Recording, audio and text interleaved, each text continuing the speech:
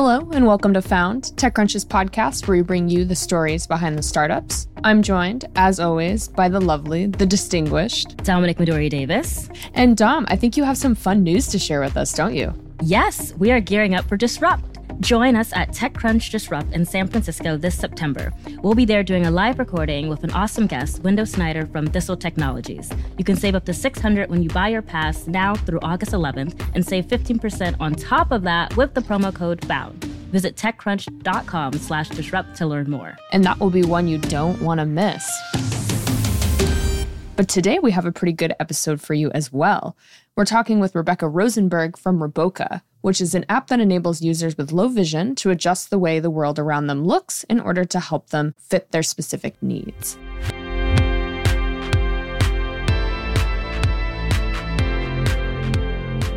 Hi, Rebecca. How are you? Hi, I'm good. How are you? I'm doing well. Gotta say, feeling pretty powerful talking to another Rebecca. Probably best case scenario for the pod. I love it. You don't get a lot of other Rebeccas. You don't get enough. I will say that. Well, Rebecca, maybe if you want to start by telling us a little bit about your startup, ReBokeh. Yeah, absolutely. So my name's Rebecca. I am the founder of ReBokeh, which, believe it or not, doesn't actually have anything to do with my first name. It's actually a play on the photography term bokeh, which is those blurry balls of light you get in the background of an image when the background is out of focus. And so ReBokeh is meant to be a re-clarifying of what is blurry or what is out of focus, which works really well because what we do is assistive technology for vision impairment. ReBokeh was really born out of my own personal experience growing up with an uncorrectable vision impairment as a result of albinism. Albinism is a rare genetic disorder which basically affects the body's ability to produce melanin or pigment. Believe it or not, your body requires a certain amount of melanin in order to properly develop and maintain vision. So ultimately, my eyes don't have enough pigment to collect light properly, and so there's just kind of a large influx of light, and as well as several other problems, including things that are developmentally different, that have left me in a situation where I have this vision impairment that is totally uncorrectable, but is also pretty moderate. Like, I'm still able to have a driver's license. What I found growing up was that all of the assistive technologies that had been designed, that were available, had really been created for people who were blind, and they aimed to totally replace vision by defaulting to things like Braille or text-to-speech, instead of more of what I needed, which was to help enhance the pretty significant residual functional vision that I did have. So what we aimed to do with ReBokeh was to create exactly that, a technology that helped enhance existing vision instead of totally overpowering it. So our flagship technology, the ReBokeh app, is personalizable, it's discrete, it's totally customizable, and it's significantly less expensive than anything else that's out there because we actually leverage a piece of hardware that everyone is already carrying around with them anyway, and that is the smartphone. And so it's a smartphone app that lets you add custom video filters on a live camera feed from your device so that you can personalize the way the world looks to your specific visual needs in any situation. That sounds super interesting. Obviously, of course, it does stink to kind of have to create these solutions to fix these problems that you've been dealing with your whole life. But I am curious, what was it like building the product? I know you mentioned the smartphone angle started with, one, it's a cost-effective thing. Everyone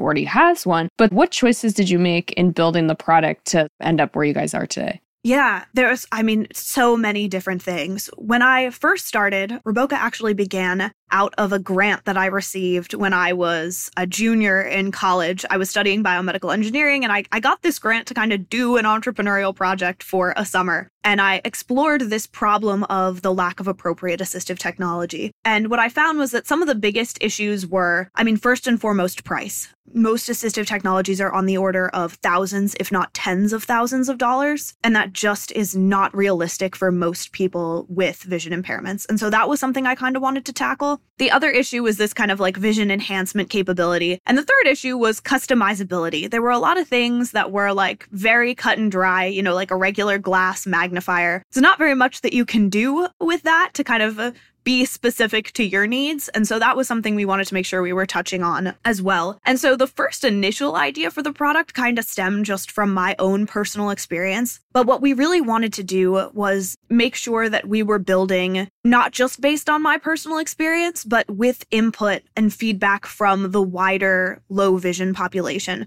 And so our technology actually spent a full year in beta with people with vision impairments, with optometrists, ophthalmologists, low vision technology specialists, assistive technology specialists, all with the goal of making sure that we were not just building for this population, but building with this population. So we learned a whole lot about what people like, what they don't like, and we actually also learned how discreet this technology was one of the biggest selling points. It wasn't like some massive thing you had to wear on your face. It was, just your phone. And especially as TikTok has become more popular, one of the most natural and normal things you could see someone doing is like holding their phone up to look at or record or read something. Yeah, and this really reminds me of the Snapchat filters in a way. Yeah. And I'm really curious to know, does your product embed in other technologies like Snapchat and Instagram, or is it just kind of an app for now? Right now, we are owning it and keeping it sort of within our ecosystem. It's really critical that, the purity of this for the population that we've developed it for remains intact. And so by kind of keeping it in-house and not creating those APIs that would let other companies kind of take it and run with it, we make sure that we keep to the needs specifically of the moderate low vision population, because this is a group of people that nothing has ever been created for them before. We are the first company to ever address the moderate low vision population. And so we take that really seriously. We're respectful of the opportunity that we have to support this population who has very few other options. It's important to us that we keep this technology that we've developed kind of in-house and not open it up to kind of everybody at this point. But it is something that we could theoretically do in the future if we had the right partner. And I'm so interested by this, what you just said about how there isn't really anyone else building for this population, which I did a little work, especially when the FDA announced over-the-counter hearing aids last year, and found out that a lot of people weren't building for sort of those people who had those hearing issues, but weren't necessarily going to wear a hearing aid 24 hours a day. And there was that gap in the middle that people weren't really being served. And so I'm curious, what is it like building in a space that, every company emails us and says, oh, we're the first, we're the only, we're the best. But it's like, if you are actually sort of trailblazing in a space where there really aren't that many products and really aren't that many options, how does that affect how you're building? In theory, anything would be better than this current status of nothing. But obviously, you don't just want to put out something just to put out something. But how does that influence how you guys have built, knowing that it's a big problem and there really aren't that many people tackling it? Yeah, it is an honor, it is a privilege, and it's a major challenge because, if we talk about it from a company perspective, most companies get to kind of show up to an investor pitch and they're like, you know how you have a really hard time, doing this kind of thing? Well, we have a solution for that. It's not that easy for us. We have the added kind of challenge of educating anybody that we're speaking to about our technology on the fact that this is even a problem to begin with. And I have found it to be really interesting because what I've seen is the investors who were like, this seems like a really niche market. Are you sure this is a big enough market for, you to be tackling? Are also the same investors who are like, yeah, my cousin has this type of a vision impairment. Oh, geez. Yeah, it's kind of funny. It's like everybody knows somebody, if not more than one somebody's, who would benefit from our technology, and yet we still kind of get that, are you sure this is big enough question? And I understand it. It's new, it's different, and it's something people aren't used to. And so I think that you bring up a really good point that this sort of middle section of the vision impairment spectrum is so ignored and left out. It has definitely been a major challenge to kind of bring that education to the general public. But I also believe that it is my calling in life to kind of do that and to bring that knowledge of this population and also kind of teach this population that has for so long been overshadowed by more or less severe versions of what they have, that they are a unique population and they do deserve to be treated like a unique population and they deserve technologies that are appropriate for them. So it's really been an honor and a privilege and also a major challenge. That's so crazy to think about too, because obviously, like, I'm wearing glasses right now and I wouldn't count the vision issues I have in the same boat. But it's like, if you thought about it for a second, it's like, think of how many people you know wear glasses. Like, I feel like it's not too much of a stretch to be like, oh, there probably are a lot of people who could benefit from this, because it seems like none of us can see very well. It's also the same, we talk about this a lot on the show, the sort of mismatch of what VCs think is important or think there's a market for versus like customers who want this product so bad and things like that. I'm curious if any of the VCs can name anyone who uses like a neobank. That's my question. Yeah. And that is something that we have, like I mentioned, run into sort of continuously. It's like every once in a while we get that investor who is kind of willing to open their mind to something that is not already being done. We're obviously not pitching the next like Uber for cats, but it's fun when we get to have a conversation with that person that's like, wait, my cousin has this, and so does my next door neighbor and their daughter. And oh, wait, this could be useful well beyond people with this sort of moderate uncorrectable vision impairment, which is our target market. But this could be beneficial really just to everybody over 45 who wears reading glasses and can't for the life of them keep track of them, but always has their phone on them. And so as many of those conversations that have been more difficult that we do get to have those really incredible conversations where we understand that people just kind of get it, and then they get as excited about it as we are because they realize just the massive potential of this untapped market and how far ahead our company has already established ourselves in being toward creating technology for this population. And not just that, but also creating a community for this group that has previously not had a community, and how valuable that becomes, not just from sort of a social impact perspective where we really are doing good in the world, but that we can also do that good in the world while being a profitable, investable startup technology company. How much have you raised so far? And do you remember how many investors you had to pitch? Oh, gosh. So at this point, we've raised about $500,000, and that has taken us incredibly far. We've been able to be really lean and to get things done with the true disability spirit, making a whole lot out of very little. And I mean, oh gosh, hundreds. I have probably pitched at least 120 investors, not to mention the easily 550 advisors that it took us to actually get to those 120 investor conversations. I believe in talking to everybody that I possibly can about what we do, because I think that every person brings a different perspective, even only just slightly, to either business or technology or disability, and that you can learn so much by talking to a million different people and putting together all of their little bits of wisdom. But it definitely is time consuming and it's exhausting. But I think as an entrepreneur, it is one of the most beneficial things you can do, especially as you can start to move into the realm of not just talking to kind of random advisors, but actually talking to people in your target market who might also be entrepreneurs or who kind of get the space that you're working in. I have loved nothing more than getting to know people in the low vision community through the work that we're doing with ReBokeh. I was 22 before I ever met anybody else with the genetic disorder that I have. 22. And just the extent of relationships and connections in that community I've been able to gain just personally has meant so incredibly much to me. And I've started to see, as we're building that community at ReBokeh, the connections that can be made and how much those mean to other people as well. And sort of thinking about how early you are in this process, early in your career in general, like you just mentioned, I was going to ask you about that. Did you ever think you'd be an entrepreneur? Especially, it sounds like diving in headfirst to starting a company like right out of school. No, I didn't. I was really ready to be. So my background's in biomedical engineering. I got my bachelor's degree from Bucknell, graduated in 2020. Woo! And then I got my master's degree also in biomedical engineering from Hopkins in 2022. And I fully intended to be one of two things. I either wanted to do special effects for movies, or I wanted to do like biomedical engineering, but for NASA. Like, how can we support life beyond our planet? Quite the range. Yeah, I was always a little all over the place.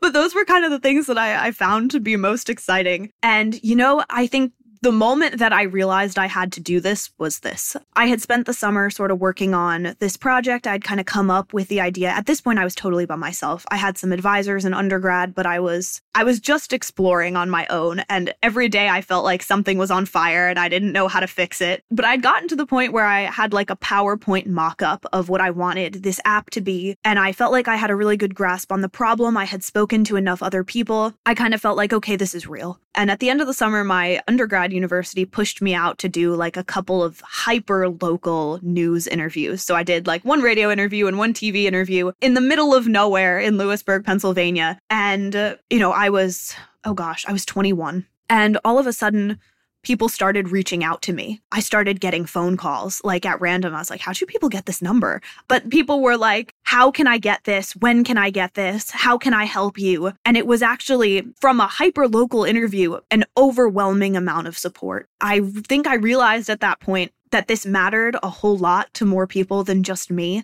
and that it was really something people wanted to see in the world, and that they not just wanted to see, they actually wanted to have a part in helping me create. I think at that point I was like, all right, we're doing this. This is what has to happen. And so I like to say that I'm an engineer by training and an entrepreneur by fire, but it's been an incredible journey. I am so lucky, and I get to wake up every day and do something that I love and that is exciting and that both makes a difference in the world and is also capable of turning a profit. And I just think that that's the best thing you could possibly be doing.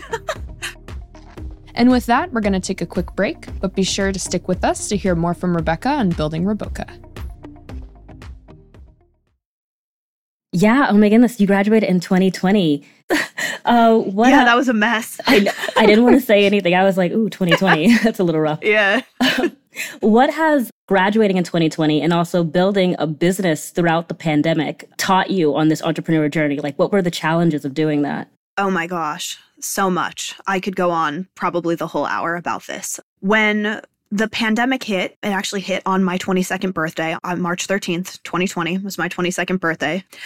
And my school was one of the first to kind of tell the students that we needed to pack up our stuff and leave. We were one of the first schools to kind of kick everybody out. And at that point in March of 2020, ReBokeh had existed for about 8 months. I had just won my very first pitch competition in like November of 2019. And things were starting to pick up a little bit of steam. I was getting a little bit of traction. I was getting some interest. I was kind of getting into the groove of figuring out what being an entrepreneur was and figuring out how to start making the connections that I ultimately would need to effectively test the app and actually get it built and do all those things. And I was very, very, very heavily leaning on my professors, my advisors at Bucknell for support through that journey. I was annoying. I would not leave my academic advisor alone. I showed up at his office probably every day to be like, hey, Dr. K, can you help me with this? I don't really understand how to do this, or I need this connection. Do you know anybody? And it was not just that advisor. It was multiple professors every single day. And when the pandemic hit and we all of a sudden were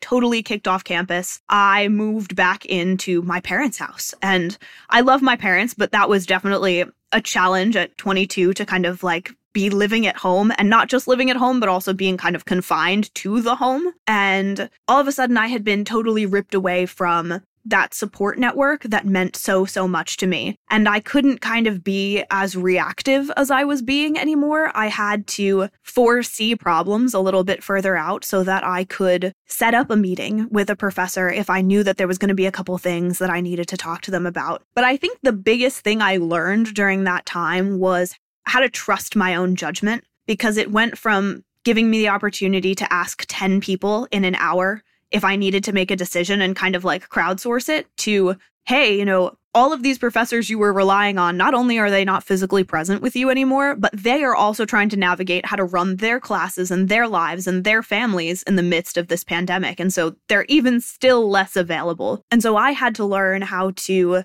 make these sort of snap judgments and decisions by myself without any other input. And while I mean, that's an incredibly important skill for an entrepreneur to have, is that kind of self-assuredness. And I think the pandemic really forced me to learn that. And it also forced me to kind of really evaluate what I was doing and if I wanted to be doing that. I had a whole crisis during the pandemic of, I was supposed to start grad school. I was like, do I really want to start grad school in this sort of environment? What if I went all in on this company? And there was just a lot of very major life decisions that I had to think about. And I think it really taught me how to evaluate all my options and kind of come to an understanding of what the best one might be, even if I don't have all of the information, because at that point, really nobody had virtually any information about when the pandemic was going to be over or what it was actually going to mean. And at the end of the day, it was, I think, one of the darkest points of my life, but it made me a better entrepreneur. It made me a more confident human being. And I think set up myself and the company very well to move forward and be successful. And you're based in Maryland? Yes, Baltimore. Yes, I saw something on Twitter that was talking about how a lot of people our age, because I graduated in 2019, a lot of people our age were talking about kind of time lost from the pandemic because we lost a chunk of our young adult years. And so within the context of building the company, have you thought about, like, would you have stayed in Maryland if the pandemic never hit, or would you have gone to maybe New York or San Francisco to build the company? And how did that impact, because you spoke about it a little bit in terms of the resources that you had access to? Yeah, I think I would have ended up in Baltimore. The reason being is that I ended up moving to Baltimore in the summer of 2020 to go to graduate school at Johns Hopkins. Over the course of what ended up being 2 years that I spent here in Baltimore, I just kind of fell in love with the entrepreneurial and tech community here. From my time at Bucknell, I feel like I grew and Baltimore grew into this really beautiful place for companies. And this is something that we talk about a lot here. There's a really growing tech ecosystem. It's an incredible place to start a company right now.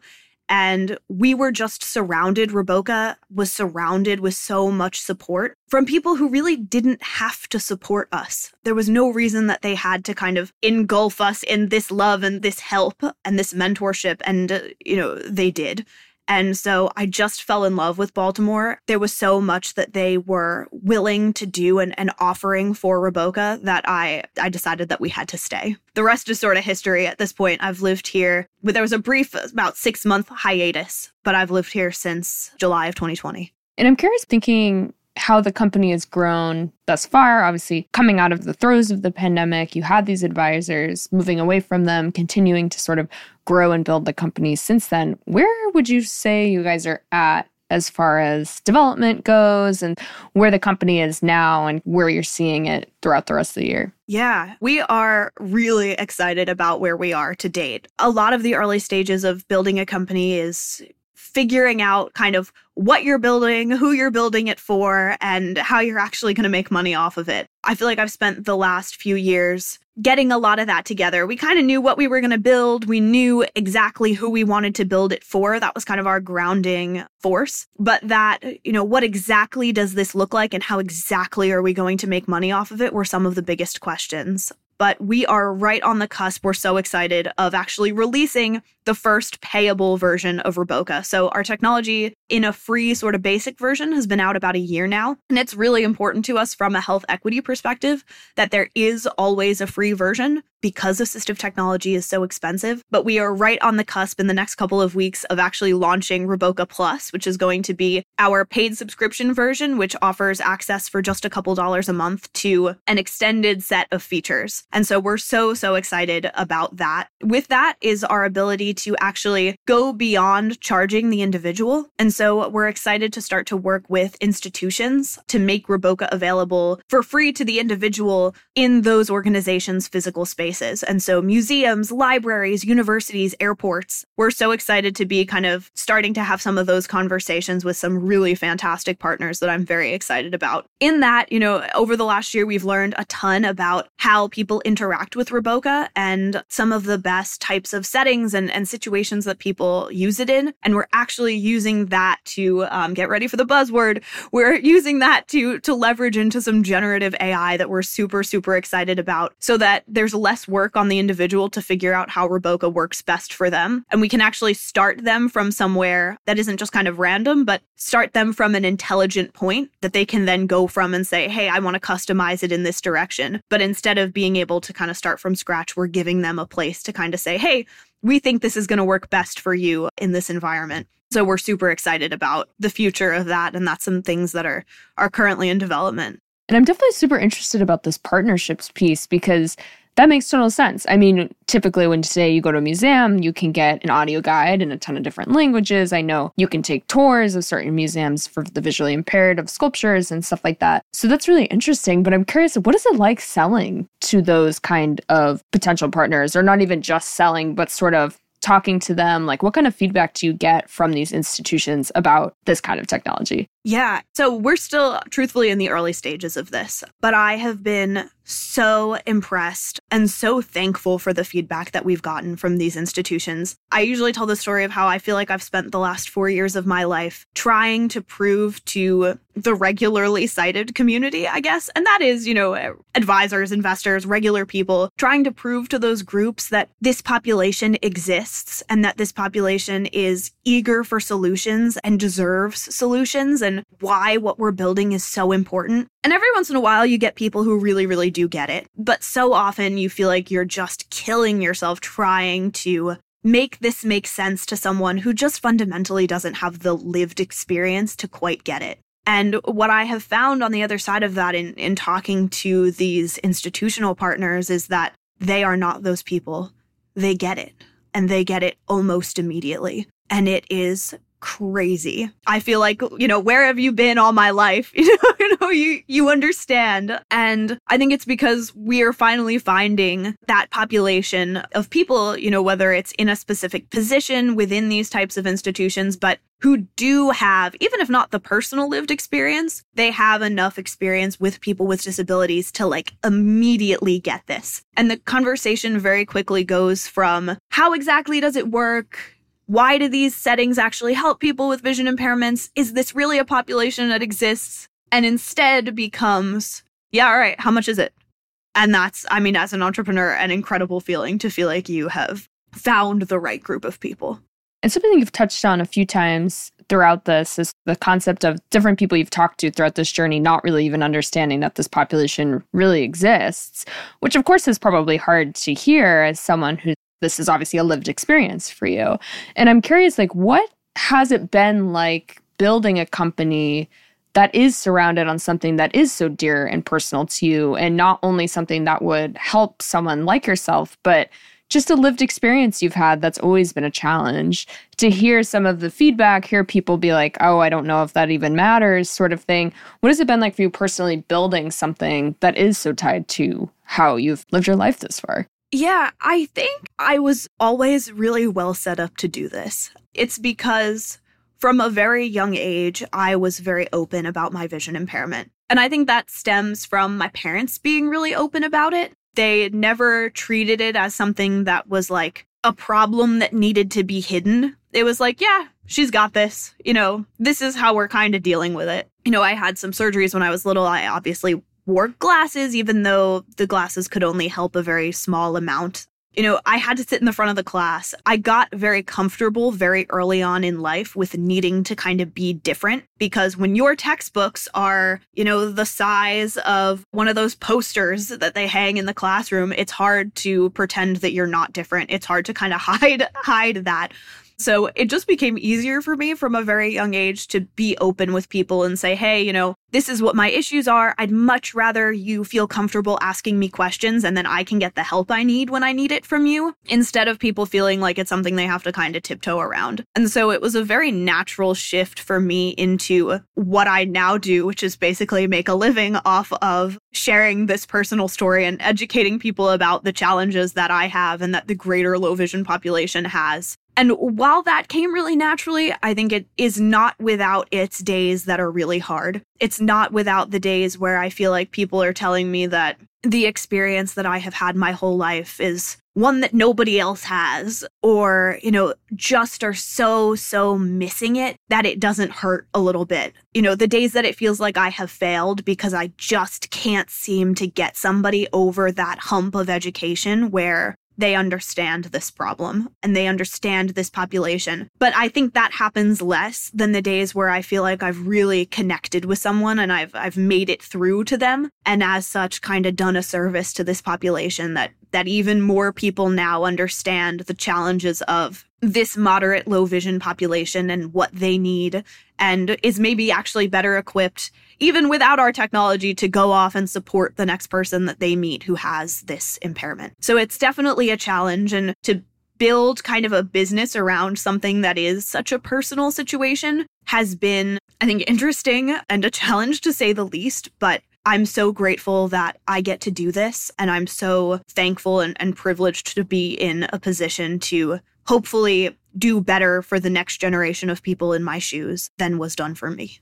And something you've mentioned throughout this conversation so far is the concept of asking for help. And I know that's something that comes up sometimes when you talk to entrepreneurs, and other times people are like, oh yeah, I kind of just like had this background from Stanford, XYZ, I knew how to do this, so I didn't really need to ask for help. But it's very nice to hear that kind of transparency of asking for help in the areas where you do need it. And I'm curious how you think that's a good trait as a founder and entrepreneur, to be like willing and open to ask for help in the areas that you're just not as strong in. I think that that is another thing that stems from having grown up with a disability and the things that I had to learn at 3, 4, 5, 6 years old that most people don't learn until they're adults, if at all. I could go on for quite literally hours about how I think having a disability sets someone up to be a really effective entrepreneur and how we don't recognize that enough. And I think founders with disabilities should, be a population that's paid a lot more attention to. But I really think that that concept of asking for help is something that I learned at a very young age because I had literally no other choice. It was like you either ask for help to read the menu at McDonald's from your, third grade friend or your third grade friend's mom, or you don't order at McDonald's and you don't eat. And so it's something that you learn to deal with so quickly. I couldn't read the board in class unless the teacher read it to me or the kid next to me read it to me. I couldn't follow along at my brother's lacrosse game unless my mom quite literally narrated it for me. And so I had to be comfortable with needing help so early that it was super, super natural as I moved into entrepreneurship to be able to say, hey, I've got an engineering background. I have no idea how to build a financial model. Could somebody please help me? And I think that that's a really important skill because even the Stanford grad doesn't know everything. And the more you try to pretend like you do, the more time you're taking away from actually getting that thing done and getting that thing done effectively. I think it's an infinitely more important skill to be resourceful and know not just that you need help, but actually who or where or what to go to for that help than it is to kind of put up this mask that, oh, I know everything and I can figure it out by myself, because chances are you can figure it out by yourself, but it's going to take a whole lot more time and energy and effort and money than it would have to just find an advisor who worked on Wall Street and get them to help you with your financial model. How are you hoping to expand the company internally in terms of hiring? How would you describe yourself as a leader? So that's a very timely question. We actually are currently hiring for what will be our first full-time employee. That isn't me. We work with a lot of contractors. I usually say full-time equivalents were between, 6 and 10 in any given week. But we're officially hiring for our first full-time member of the team who isn't me. And it's been really exciting to explore what being a leader is going to look like. We've had some interns over the last couple of years, and I feel like my style has evolved into, I want to bring people onto the team that I trust to do the job. Oftentimes, they're going to be young and or entry-level employees, and they need a little bit of space to make mistakes and to kind of learn and see what works. But building sort of those procedures around trying something and then reporting out on what actually happened, I've tried to build into our culture. It's not that I expect you to know exactly how the Instagram algorithm works from the time that you start at our company. It's we're going to report out every week on the metrics for our social media this week, but also any changes that have happened in the algorithm. And I expect you to also be able to talk about how those changes will move into how we're adjusting for the future based on those changes. Trying to really create a culture that is just positive and uplifting and resilient. I see a lot, especially in the disability space, of kind of moving people with disabilities toward being angry about their disability. I see a lot of negativity and anger. And it's not even in the disability community. It's around people who are trying to build community in the disability community. And instead of building that community around positive things like all of the incredible skills that you learn at an early age, it's, the world is so ableist and I can't believe that, this business did this to me. And building community that way, which I will say works, but I don't think it fosters this kind of positivity and this belief in yourself and this self-effectiveness that I think people with disabilities have and deserve to recognize. And so I'm trying to build that into our culture as well, of avoiding those kind of spirals of negativity. There is ableism in the world. There's going to continue to be ableism in the world. Instead of thinking about how horrible that is and being angry with the world for not conforming to my needs, I think our ethos at ReBokeh is, how can we equip people to meet their own needs so that we don't have to rely on the world? Because the moment you start relying on the world to meet your needs is the moment you're going to be disappointed. And that goes well beyond disability to literally anything. And so instead of focusing kind of externally, how can we equip ourselves with the best tools that we need to help ourselves, basically? Well, perfect. One last final question would just be, walk us through the next 5 years of ReBokeh. What are you excited for the company to grow into? Oh gosh, so much. So we actually, and this is something I'm really, really excited about, we actually just partnered officially with the Johns Hopkins Disability Health Research Center to develop a community platform for people with low vision. I'm so excited. We're about to start work on that project, and I'm so excited to see how that grows and how we as ReBokeh are able to come in and kind of help build out this community and bring our network to shape what this is going to be and ensure that it is as good for this community as possible. I think ultimately where I see ReBokeh going is I would like us to be the go-to company for all things moderate vision impairment. And I think we're well on our way to doing that as not just first movers, but first movers who are so far beyond kind of any other company who's even kind of trying to implement anything like this. I see us really diving into generative AI, not just because it's what's hot right now, but because it actually has capabilities for our company and it kind of makes sense and fits into the technology that we're developing. I see, a world where everywhere you go is a ReBokeh all-access location and you as an individual pay nothing for that. And anywhere you go, you're able to use ReBokeh on your personal device in a way that's individualized and personalized to you so that you can have as good a visual experience anywhere as somebody without a vision impairment. Those are kind of our really broad visions, and we're moving toward those every single day with every single institutional partner, with every single individual user. And I'm so excited for the next 5 years. Well, it'll be really fun and exciting to watch you guys grow from here. But I think we're right out of time. So, Rebecca, thank you so much. Thank you.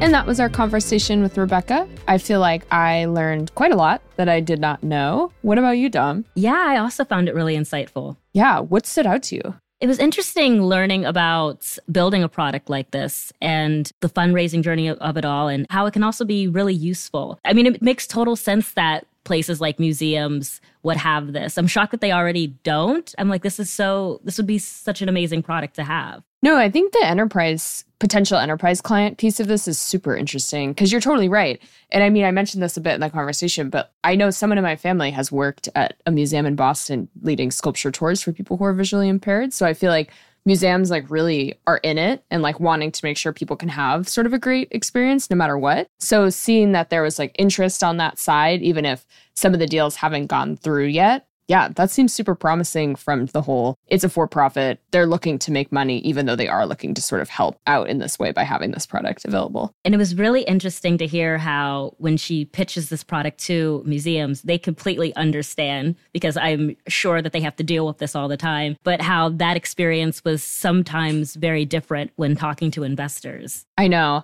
especially in the healthcare space, because I know this was years ago at this point, I was interviewing a venture debt lender in the healthcare space. And he had mentioned to me that healthcare is like an interesting place to invest in. This was pre-pandemic when like everyone wanted to invest in sort of things related to this space. Because he was saying that even if a population with a certain ailment or a certain disability is large, they're not as large as, say, the customer reach you could get with like Netflix or something like that. So it's like, it's a harder place to invest. But even with that being said, just the thought of pitching an investor and them being like, I don't even think that's a problem, and it's something you deal with every day and have your whole life, I'm just like, geez, like people can be so like cruel about this kind of stuff. I don't know. That is such a wild thing to tell someone also that is clearly dealing with the problem. I mean, she spoke about how growing up with a disability has taught her how to explain this problem over and over and over again to people. So I assume that might have given her somewhat of an advantage when talking to investors, but also just knowing how investors are. I mean,